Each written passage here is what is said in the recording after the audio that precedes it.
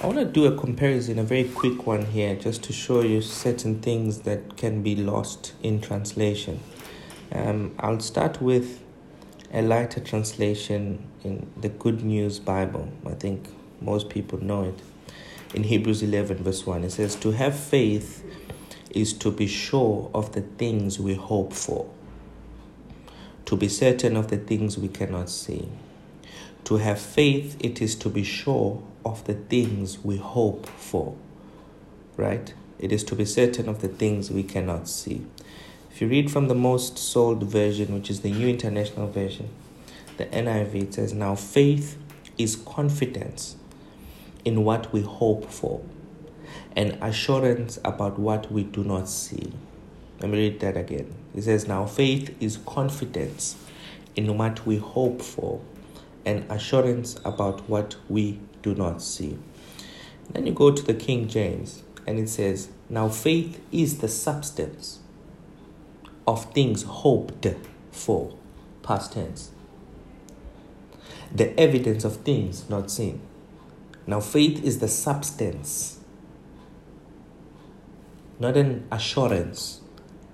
It is substance of things hoped, past tense, for. Now, just wanted to show you that certain things are lost in translation. Faith is not something that it's not the confidence or the assurance of things that you're hoping for. It is the substance of the things you hoped for. I hoped for this thing, now it's substance, it's boom, it's here. That's faith. The mistake that has happened is to mix the two, to mix faith and hope.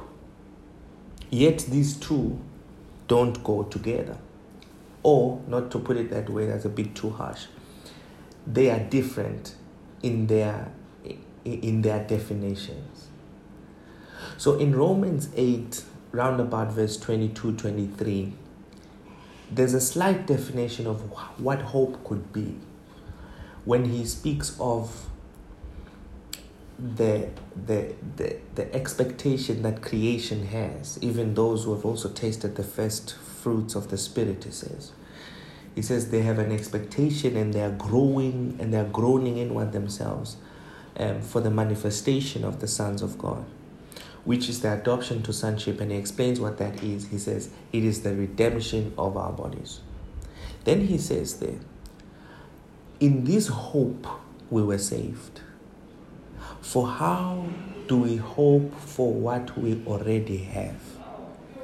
How do we hope for that we already see? You understand? So once you have it, it's no more hope. Once you see it, it's no more hope. Faith is the substance of the things hoped for. It is evidence of things not seen. So the things that were not seen is now evident. It becomes faith. In 1 Corinthians chapter 13, where he speaks about love, relaying from chapter 11, where he finds that there's division in the church and lack of discerning of the unity of the body of Christ, he then explains to them in chapter 12 how the system or the church works, in that we are different members with different giftings and different abilities to ensure that the body of Christ works without schisms, which is divisions. He speaks of the gifts and then says, "Let me present a more excellent way." That relates to chapter 13, where he says, "Look, you can speak in tongues, gift. Without love, you're making noise. You can have faith that moves mountains and receive mysteries from God, but if you don't have love, it's useless." He says you can give to the poor, even your body, but if it has not love, it is useless. So he's trying to bring to the understanding the core thing, which is love. Then towards the end of the chapter, he speaks of 3 pillars. He says there are 3 pillars that you need to understand. There is faith, 1 pillar. Second pillar, hope. The last pillar, he says, is love. He says, but the greatest of these 3 pillars is love. Not to say now that we don't need faith, we don't need hope. He says he's the greatest because it brings it gives purpose. Without love, faith is useless, he says. You understand? So now, already the fact that he's listed 3 pillars simply speaks to the fact that these 3 things are different. We can't blend them. We can't make faith hope, and you can't make hope love. But these 3 are working together. So now what has happened is that people have translated or mixed faith and made it hope.